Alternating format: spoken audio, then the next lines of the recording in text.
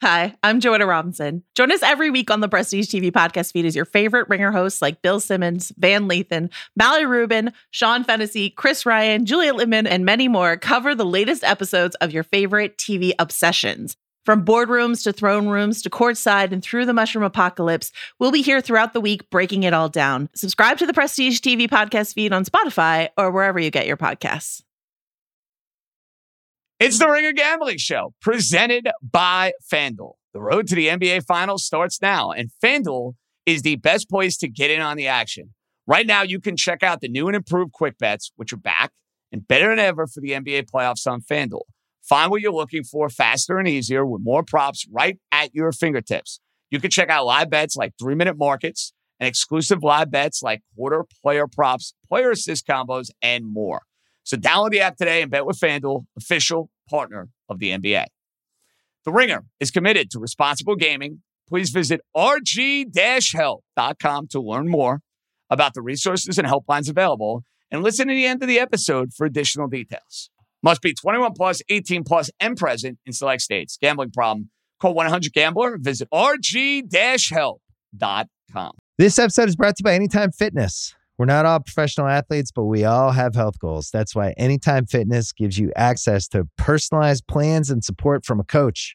Plus, you can track your training, nutrition, and recovery progress with the Anytime Fitness app, just like the pros. With 24/7 access to more than 5,000 gyms worldwide, get more from your gym membership. Visit anytimefitness.com to try it for free today. Terms, conditions, restrictions all apply. See website for details.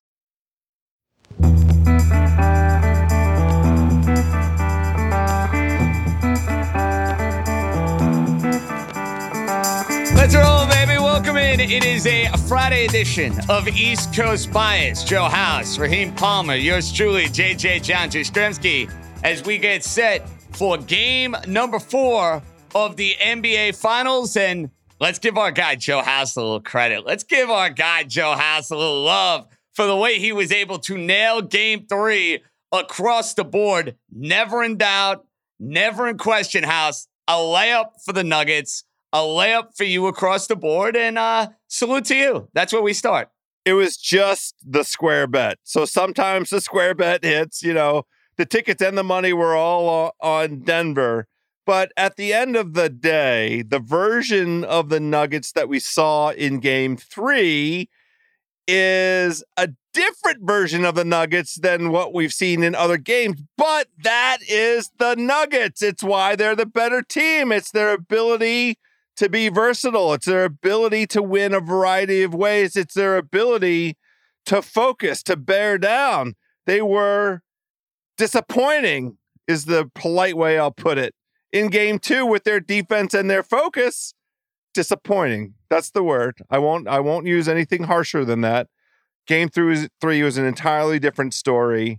And, of course, the 3-point variance out of the Miami Heat, it lands how it lands. That's what happens when you're a high variance team leaning heavily on a particularly high variant element of success. So game 3 kind of went the way in a big picture context.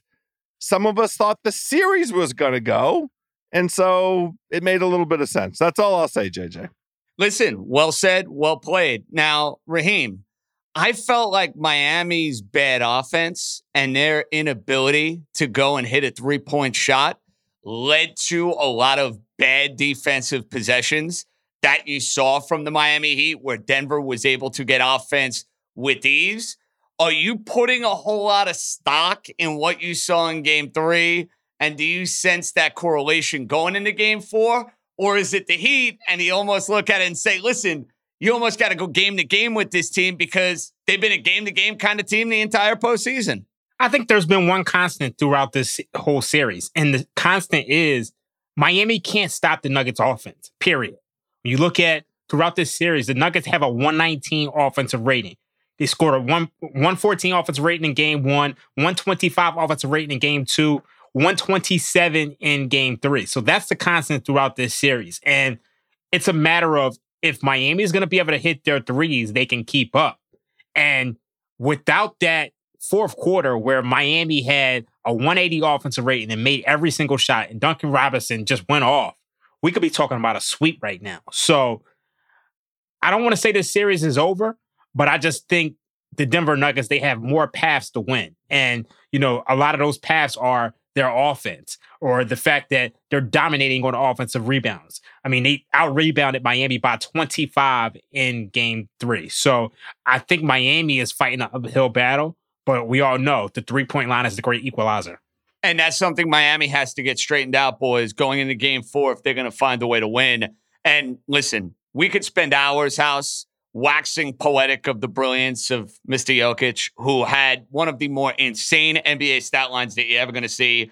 32, 21, and 10. Yeah, I said that with a straight face. 32, 21, and 10 for Jokic. You got a great game out of Murray giving you 34. But to me, and I want to make sure I don't pull a Jeff Van Gundy here and confuse Brown and Braun, because that was Jeff Van Gundy and Mark Jackson. I even heard PJ Carlissimo today on the radio doing the exact same thing. How about the performance by Braun, the Kansas kid? To me, you think about X Factors, House. Listen, the two big dogs showed up for the Nuggets, but to get that sort of play out of Braun, especially late in the third quarter into the fourth quarter, when Michael Porter Jr. is giving you nothing and you didn't get a great game out of Caldwell Pope, that's the sort of thing that takes Denver in some ways to like another stratosphere, It's literally the big picture handicapping that we sat and kind of went through as we assessed how this thing might go down, which was recognizing the superior depth of Denver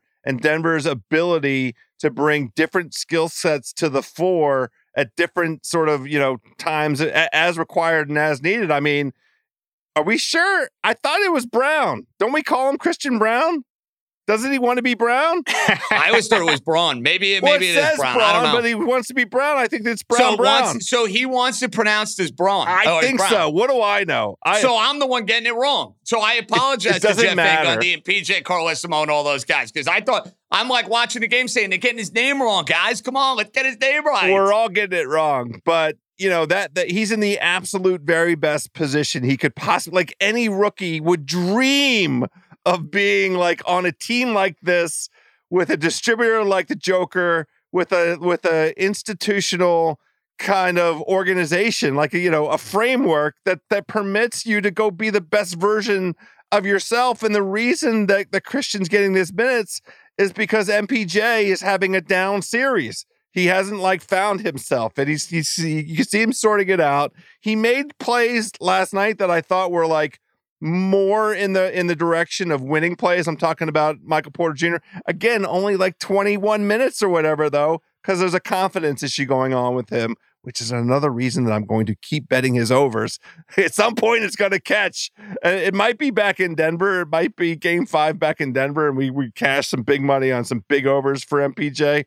But the Brown thing, or Braun, depending on our perspective with Mr. Christian, it's just the opportunity and him seizing it and jumping right through opportunity's window, because it could be anybody's turn with the Denver Nuggets. That's the point. And that to me is the reason that I feel still pretty good that the idea of us, jumping in on Denver winning this series is the right notion. Yeah, I lean towards Denver at this point. And I just think, like I said before, Denver just has more paths of winning this series and winning games in this series. And Miami hasn't slowed down their offense. And the fact that you have a guy like Braun absolutely step up when Michael Porter Jr. is struggling. He's 1 for 7 from the field, 0 for 2 from 3. They only played him 21 minutes. And they were able to bring in Braun and have him be able to do what he has to do in order for them to win that game. It says a lot. So we did get a Reggie Jackson sighting, which was, very shocking for me. I love dropping that in the chat, by the way. I was so excited. To drop that in our group chat when I saw Reggie Jackson coming to the game. I'm like, whoa, Reggie Jackson. And not Mr. October.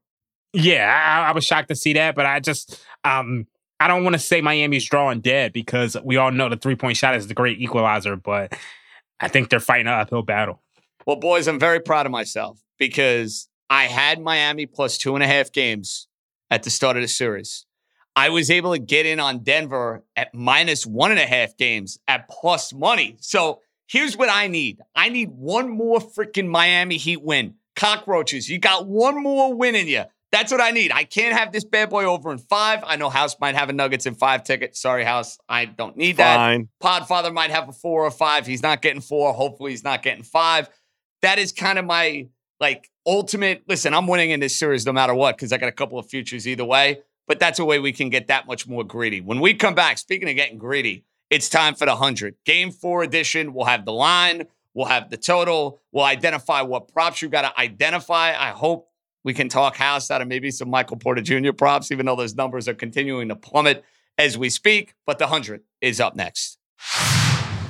It's almost time to crown an NBA champion, and FanDuel wants you to be a part of the excitement because right now, new customers can get a no-sweat first bet up to $2,500. That's $2,500 back in bonus bets if your first bet doesn't win. Game 4, I don't need the points. Miami has been a tough team all year. They have been a resilient team throughout the postseason. I think they have one more moment in them. I think they will win Game 4 on their home floor. I don't need the 3.5. I'm taking the Miami Heat to win outright. And I think it's going to be a big Max Strus game. Taking Max Strus to have 3 plus 3s. It was hot in Game 2. I think it'll be hot in Game 4. There are many things I love betting on FanDuel. Great promos every day. The app's safe and secure, and you get paid instantly. There's no better place to bet all the finals action and on America's #1 sportsbook. Visit FanDuel.com/gamblers and get a no-sweat first bet up to $2,500. That's FanDuel.com/gamblers. FanDuel, official sports betting partner of the NBA. 21 plus in select states. First online real money wager only. $10 deposit required. Refund issued as non-withdrawable bonus bets that expire in 14 days. Restrictions apply. See full terms at FanDuel.com/sportsbook. FanDuel is offering online sports wagering in Kansas under an agreement with Kansas Star Casino, LLC. Gambling problem? Call 1-800-GAMBLER. Visit FanDuel.com/RG in Colorado, Iowa, Michigan, New Jersey, Ohio, Pennsylvania, Illinois, Tennessee, and Virginia. 1-800-NEXT-STEP or text Next Step to 53342 in Arizona. 1-888-789-7777 or visit ccpg.org/chat in Connecticut. 1-800-NOW-WITH in Indiana. 1-800-522-4700 or visit ksgamblinghelp.com in Kansas. 1-877-770-STOP in Louisiana. GamblingHelpLineMA.org or call 1-800-327-5050 for 24/7 support. In Massachusetts, visit www.mdgamblinghelp.org in Maryland. 1-877-8-HOPE-NY or text HOPE-NY 467-369 in New York. 1-800-522-4700 in Wyoming or visit 1-800-GAMBLER.net in West Virginia. This episode is brought to you by Jiffy Lube. Cars can be a big investment, so it's important to take care of them. I once got a car that I started out with 25,000 miles on. I got it to over 200,000 miles because I took care of it. You know how you take care of a car? You take care of the maintenance, the oil, the brakes, all that stuff. And if you don't, you can have a car just completely fall apart. When your car needs maintenance, head to Jiffy Lube. They provide automotive excellence at speed. Get your oil change, brakes checked, tons of other multi-care services. It's all done by expertly trained technicians who actually care about taking care of you and your car.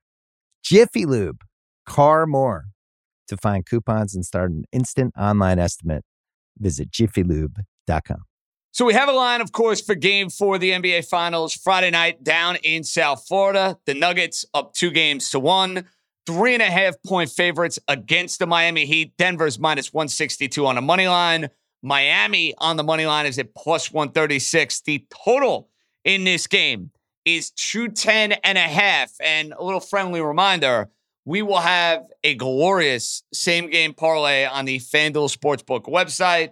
You want to check that out. All of the minds will be a meeting, and we'll have you covered every which way for Game 4. But it is now Raheem's time to shine. It is 100 time, Raheem. We're running out of time on the 100. It's hard to believe because it is Game 4 of the NBA Finals. That means this NBA postseason run about to come to an end. Hopefully not too soon, but the floor is yours, sir. Take it away. Okay, we are now 53-40-1 plus $802. After our 2 wins in Game 3 of the NBA Finals, we had the Denver Nuggets under 214.5. We had the Denver Nuggets first half under 110. Now, you guys know I have not played a side this entire NBA Finals. I haven't played a side. I just wasn't confident. I did lay Nuggets minus 1.5 for the series price, but I never played a side this entire Finals. So I'm going to play my first side. I'm going to go with the Denver Nuggets minus 3.5. And I'm also going to play the Denver Nuggets team total over 106.5. Like I said before, there's been one constant throughout this series, and it's the fact that Denver Nuggets are scoring at will. Offensive rating of 119 in their 9 garbage time minutes. And they showed no signs of slowing down. When you look at how big they are, their height and their length, they're using it on the offensive end of the floor. They're shooting a whopping 48 of 65 at the rim, shooting 74% at the rim per cleaning the glass, and they're taking about 32% of their field goal attempts at the rim. So you look at this Denver Nuggets team throughout the postseason, they have a higher offensive floor than the Heat. Like, that's the bottom line. They've gone over 106.5 in 16 out of their 18 postseason games. So the way I see it is that win or lose, Denver's going to score some points. So I'm going to take their over 106.5. And I just think Denver's the better team at this point. So I think at bare minimum, you should be able to get a split when you look at the fact that Denver is dominating on the offensive glass throughout this series. I mean, you look at Game 3, they had a 30% offensive rebounded rate. And the biggest thing that makes me want to take Denver here in Game 4 is that the Heat, they're coming off a game in which they lost by 15 despite turning the ball over 4 times, while the Nuggets turned it over 14 times. So you can't expect the Heat to just go through another game where they just turn the ball over 4 times. That's not sustainable. Obviously, they're going to turn it over a little bit more. And, you know, even if they do shoot better, they still have to slow down this Nuggets team. So, and it feels like Denver, we haven't even really seen their best performance. I mean, Michael Porter Jr., Kentavious Caldwell-Pope, they're still struggling from behind the arc. So those are our 2 picks for the hundreds. Denver Nuggets team total over 106.5. Denver Nuggets minus 3.5. Raheem going with the Nuggets. Raheem going with a team total over. House, in this direction, in the sense of a total, I see the game totals at 210.5. I think Miami's going to be much better on offense in this game. Much better on offense in this game. And I think we're going to have points. Because I think, to Raheem's point, Miami has struggled with the size of Denver. They have struggled to slow down Denver in all 3 of these games in this series. And I think Miami's going to be much better on offense. 210.5. Can I get you and entice you to go and play an over? JJ, don't be mad at me. I don't like to answer a question with a question. That's why okay. Why do you think Miami's going to be better on offense? What makes you think they're going to be better? I'm going to tell you why. Number one, it can't be any worse. They could not be any worse. They were as bad as can be. I disagree with you. I don't think they can be worse offensively. First of all, shooting the basketball, they're going to be, mark my words, they will shoot the ball much better than they did in Game 3. I am fairly confident saying that. Very, very confident. Just on a regression basis? Because they have to? I think they're going to shoot.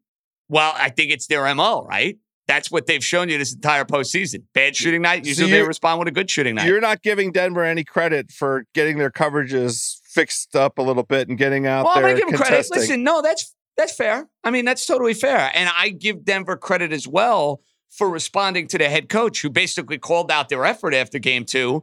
And some teams would not handle that well at all. Mike Malone clearly knows his players. Give him a lot of credit because he went via the media. He said, boys, your effort was crap. It was pathetic. It's the NBA Finals. It's time to show up.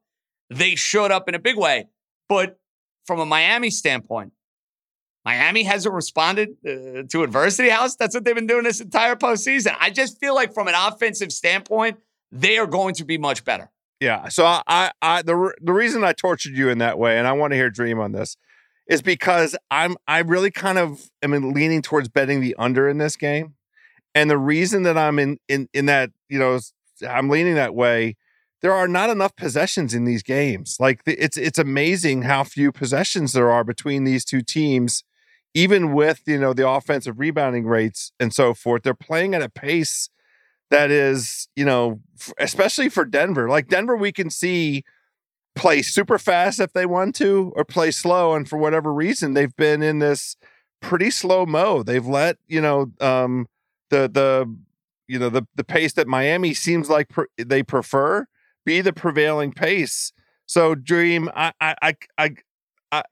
understand where JJ is coming from. I don't even really want to, argue against it. I don't have an argument against it, but I want to make a case for an under. This is the direction that I'm headed. What do you think about this possession issue? Okay, so when I initially saw this line, first things first, what you have to realize is that the game one line opened at 219. Then we went down to 216 and a half. Then we went down to 214 and a half. Now we're all the way down to 210 and a half. So when I initially saw this line, I initially thought over.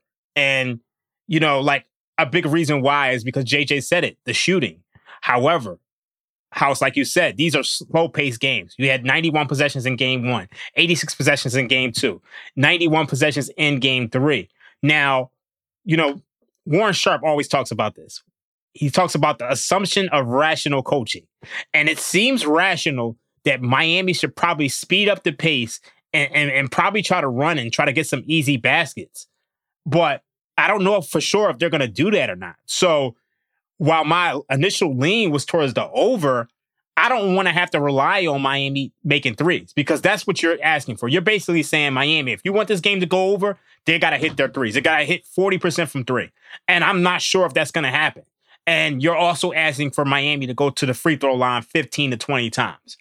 I'm not sure of that. So that's why I initially just went with the Denver Nuggets team total over, because it takes two to tango. And I just don't know if Miami is up for the task. Well, boys, they shot 37% from the field in game 3. Mm-hmm. They were 11 to 35 from 3. Vincent was 1 of 6. Strus was 1 of 4. Robinson hit a bunch. It felt like late in the game when the game was over, so you could take his 3 of 6. It felt like it meant absolutely nothing. And Caleb Martin went 2 of 5. And Butler, 1 of 4. But Butler's not going to shoot a lot of threes to begin with. I think Miami, 40% is a good number, but I'm telling you right now, they're at 37%. They will shoot at least 44% in this game, in my opinion, on Friday night. JJ, to your point, I actually do lean over. And a big reason why is because this is a desperation game. And, if this game is, let's just say, this is not going to be one of those games where you're going to have extended garbage time and Miami's going to quit. I mean, they're going to foul. It's going to be a lot of fouls down the stretch because Miami can't afford to go down 3-1. So I do agree with your over. I do. Oh, I'm personally not playing it. So this is good. This is why I wanted to sort of go through this exercise, because now I'm starting to feel a little more comfortable. I wanted to play the over, but the number of possessions, those are under numbers. 91, 86, 91. Those are under. There's not enough possessions. It requires too much execution and efficiency scoring wise. I'm not worried about Denver. And part of the thing that we saw last night in terms of how they handled their business, that total was never really in doubt, never in jeopardy, the under in that total, except for Miami hit a bunch of garbage points in the last 3 minutes. They made 2 or 3 threes that made it look like it was, within reach. It never really was in reach. I mean, Denver and the Denver's scoring and the under pathway was kind of the lock all the way through that game. Anyway, I'm now on the over. I'm playing the over. I'm just announcing it right now. I'm on the over. I'm playing the over. That's it. I'm going to buy what JJ's selling with Miami. It doesn't take Miami shooting much better. And I love what you're selling, Dream, in terms of that desperation idea and the fouls at the end of the game. The free throws are the friend of an over better. Let's get some free throws in game 4, baby. And another thing to note here, boys, this game's tight. Listen, not to be all conspiracy theorist on you. I think the NBA would like the idea of having a little bit more basketball and at least getting this series to Thursday night if push comes to shove. So that's something to be aware of. Are we going to see the extender?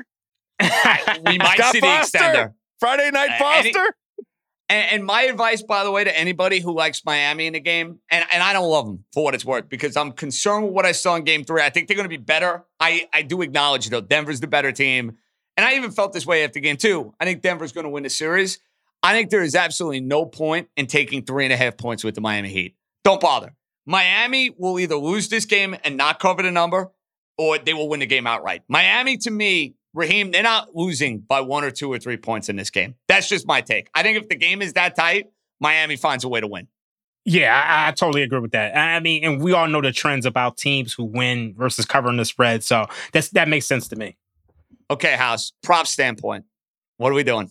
I'm just going back to the well. I mean, for game 3, it was Murray and the Joker. Why wouldn't I do that again? Like, you know, you can't drive those numbers up high enough for when the Joker is getting over 60 points, rebounds, and assists with these completely unprecedented triple doubles. I mean, we'll save it for the Podfather because I know that you know his Sunday night pods with Russillo, they really go through. Let's put this in the context of true NBA history. But I mean, if we're not talking about Larry Bird in the same breath as the Joker, just based on this performance, or the Joker in the same breath as Larry Bird, I don't know what we're doing. Because I haven't seen a player with the capacity to see the floor and anticipate the way the floor is going to behave, skill level-wise, vision-wise, IQ-wise, since Larry Bird. And that's what we're getting out of the Joker right now, in my humble opinion.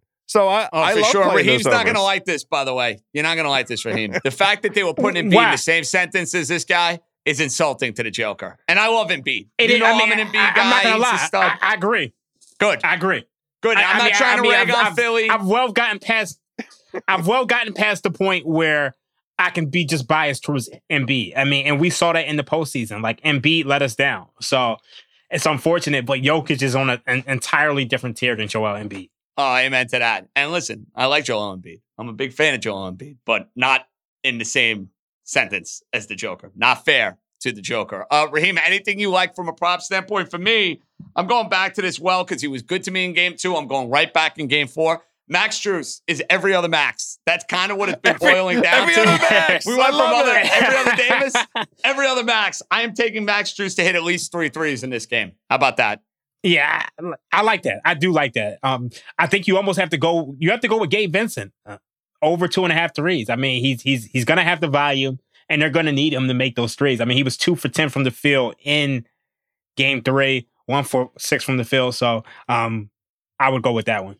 House, I assume you're on the Nuggets in this game? I am. I mean, you know, I've been on the Nuggets every game. So, you know, what's changing exactly? And I continue to think this is a 4-1 or 4-2 series at most. I have tickets on both of those outcomes. So, you know, this is it was disturbing, the defensive lack of, you know, whatever happened to Denver with the significant lapse in effort, focus, whatever it was. But I think they're back on point. You know, in addition to Mike Malone calling him out, there were stories about Jeff Green having a family dinner. I really do think there's a chemistry thing with this Denver team. I think they like each other. I really do. I think it's a great, you can see like the support they have across the board. You could see how excited they were. Christian Braun, whatever game, you know, they were very, very supportive. It's like, you know, it's the Bill Simmons book of basketball, The Secret. It's that chemistry. They have it right now. So I'm just going to keep riding this Denver team.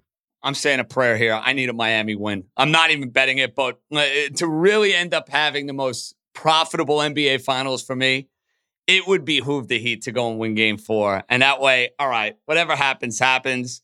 I have it covered every which way. And then the Nuggets go and win the next 2 games. That actually you want to talk about best case scenario for me. Heat win game 4. Nuggets win 5 and 6. Let's end the NBA season. How about that?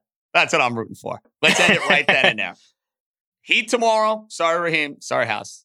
And then Nuggets 5-6. And away we go. All right. Well, Mike Joyce from FanDuel TV to get you ready for the Belmont Stakes. And then Raheem has a little nugget to send you on your way with the big boxing fight coming up this weekend. So we got a lot more coming up right after this. This episode is brought to you by Cars.com. When you add your car to your garage on Cars.com, you'll unlock access to real-time insights into how much your car is worth. Plus, view its historical and projected value to decide when to sell. So when the time is right, you can secure an instant offer from a local dealership or sell it yourself on Cars.com. Start tracking your car's value with your garage on Cars.com.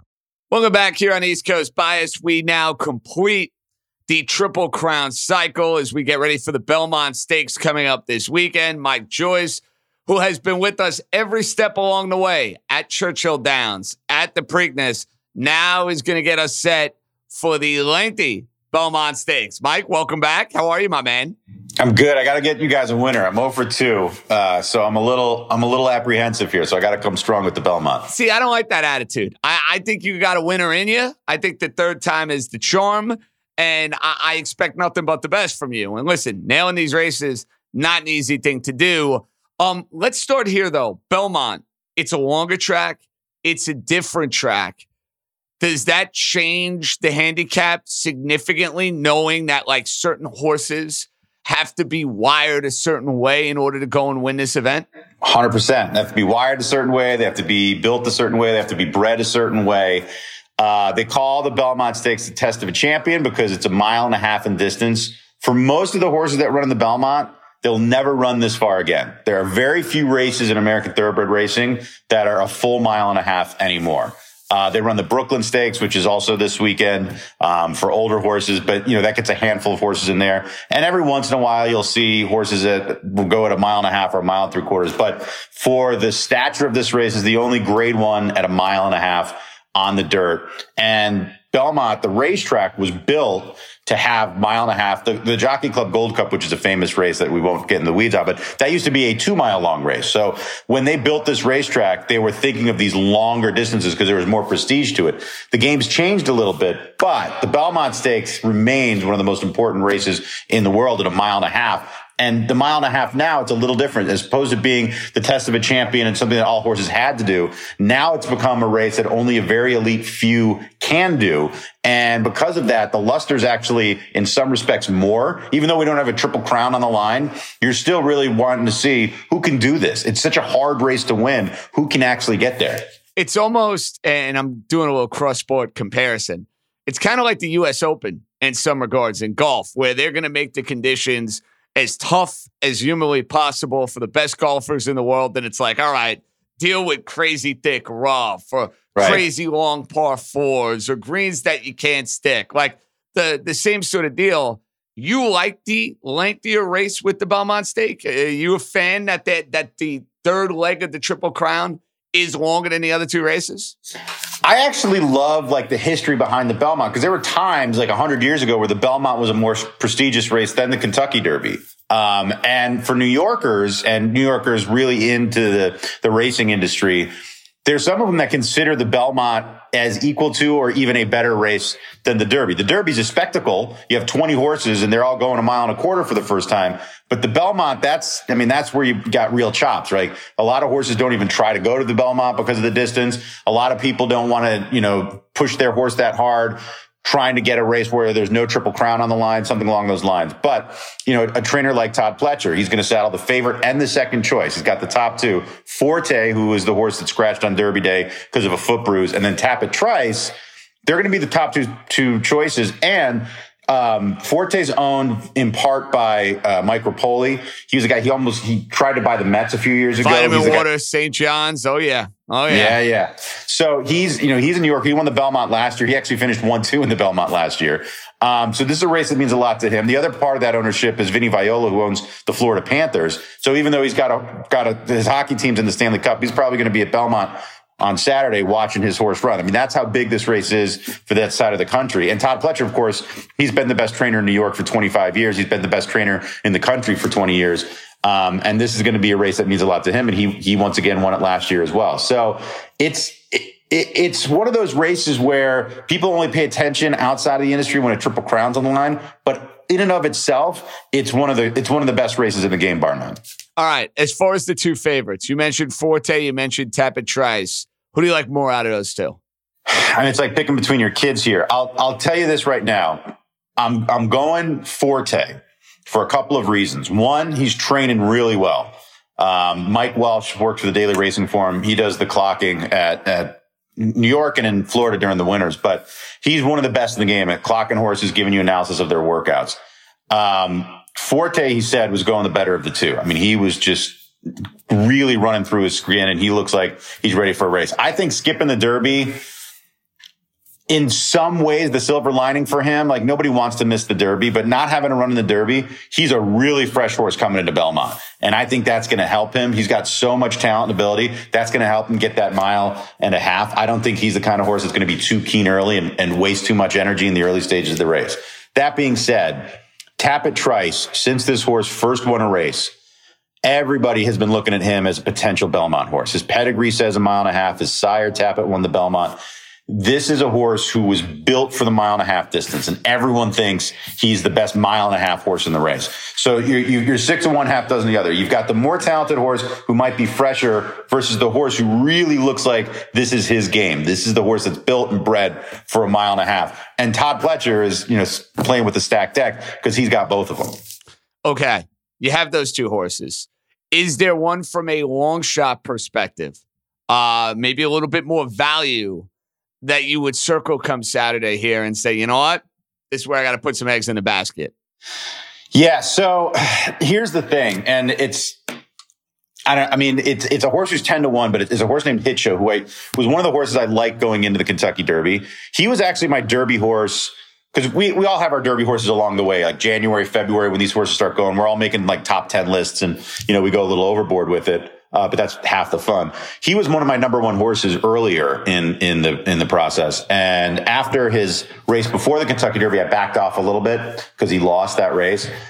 His Derby actually wasn't that bad. He flattened out a little bit, which is concerning because it questions whether or not he'll get more distance than he had to get in the Kentucky Derby.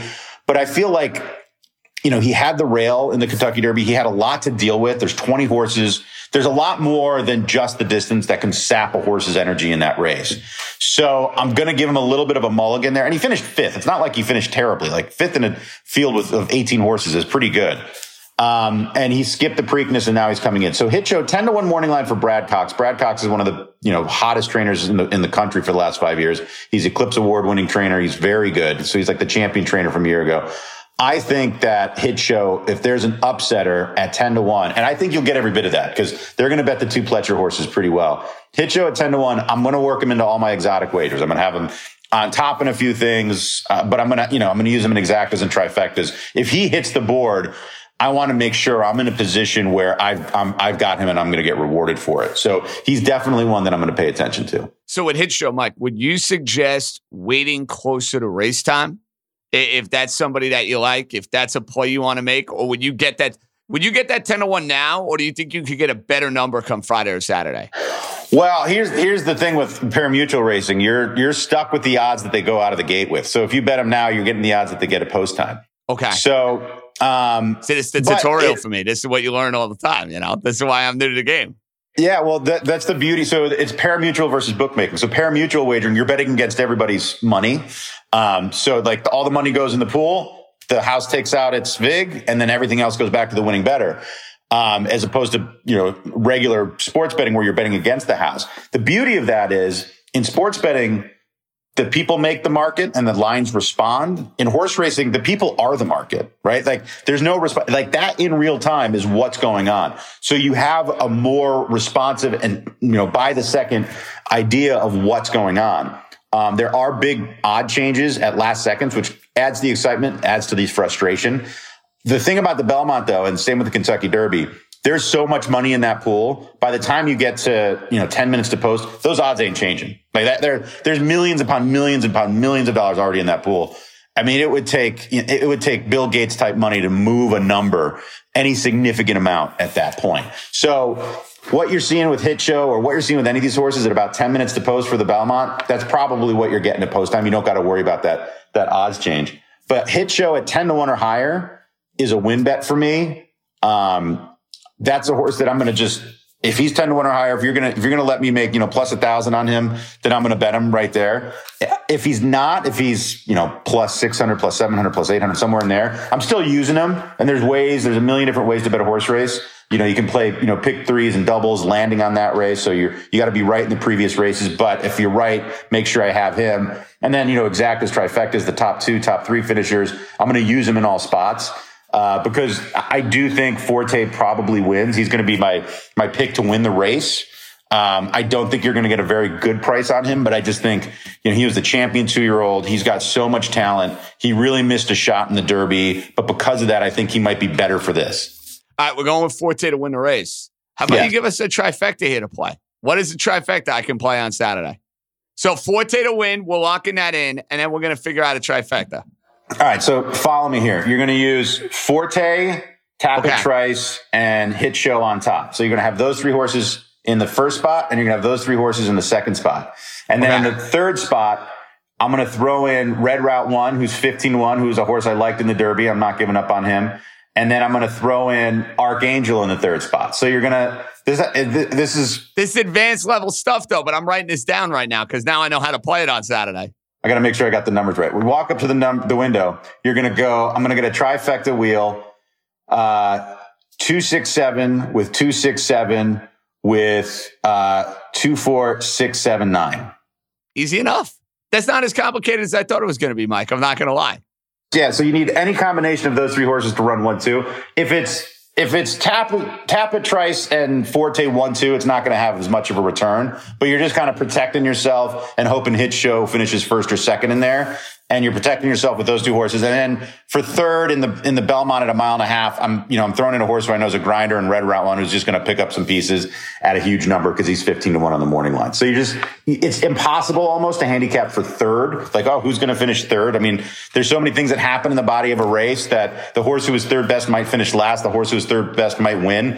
It's really, really hard to figure out who's going to finish third. You get some horses just like picking up pieces late, what we call a garbage collector, just kind of picking up the horses who are fading out and they just run third at a number. So it's a little more difficult, but you just you take a little bit of a stab there and you try to get a return. Mike, thanks so much for all your time and perspective throughout this Triple Crown race. I know you'll be into it on Saturday. I'll have the trifecta in.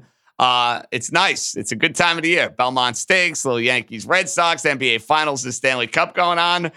You feel like you've hit the end of the road here? Are you ready for summer racing? What's the deal?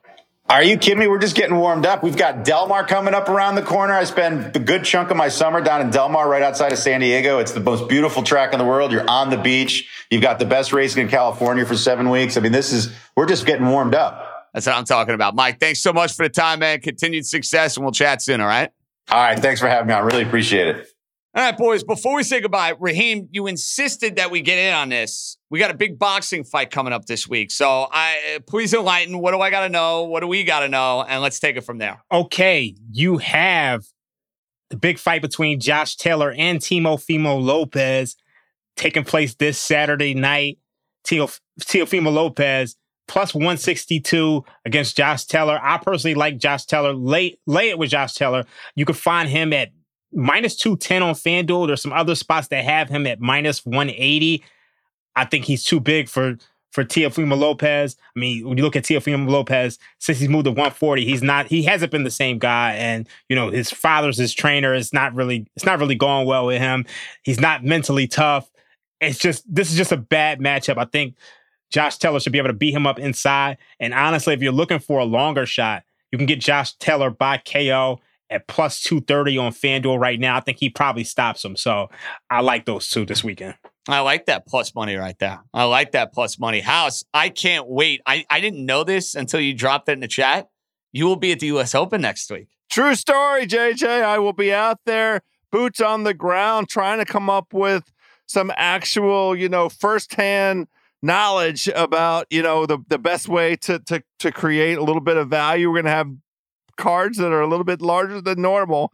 I think it's going to be a tremendous week, though. The weather looks great, so knock on wood that it stays that way. And this golf course, wait till you see this thing. It's primetime golf. It's West Coast golf. Wait till you see this treasure, this American treasure. If you're a golf nerd, or if you're just like golf as a casual person, you're going to be amazed by the architecture, the way this thing looks. It doesn't look like it belongs in Los Angeles necessarily, but it's beautiful. And we're going to really be drilling down into some guys that could win this thing.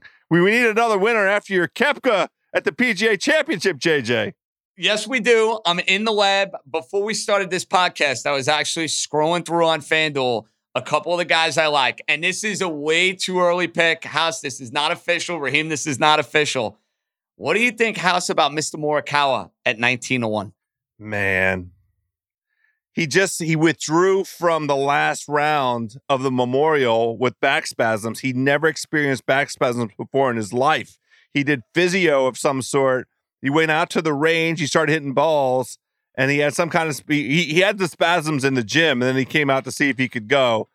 I don't like the guy who had the back spasms the week before. That's the only knock. That's totally fair. I'm looking into the Cali guys, and Homa is going to be on everybody's mind, and I think he's going to be way too trendy, and therefore I'm not going to bet him because everybody and their mother's going to bet him. So we got a lot of good stuff coming up. We got Game 4 of the NBA Finals on Friday night, big boxing for Raheem Saturday. I got a little Yankees Red Sox, and then we have the U.S. Open next week at the L.A. Country Club. Good job by the War Gone Warrior. Raheem, House, JJ, the boys signing off. Enjoy your weekend. Cash some tickets. Somebody's got to win. Be good, everybody.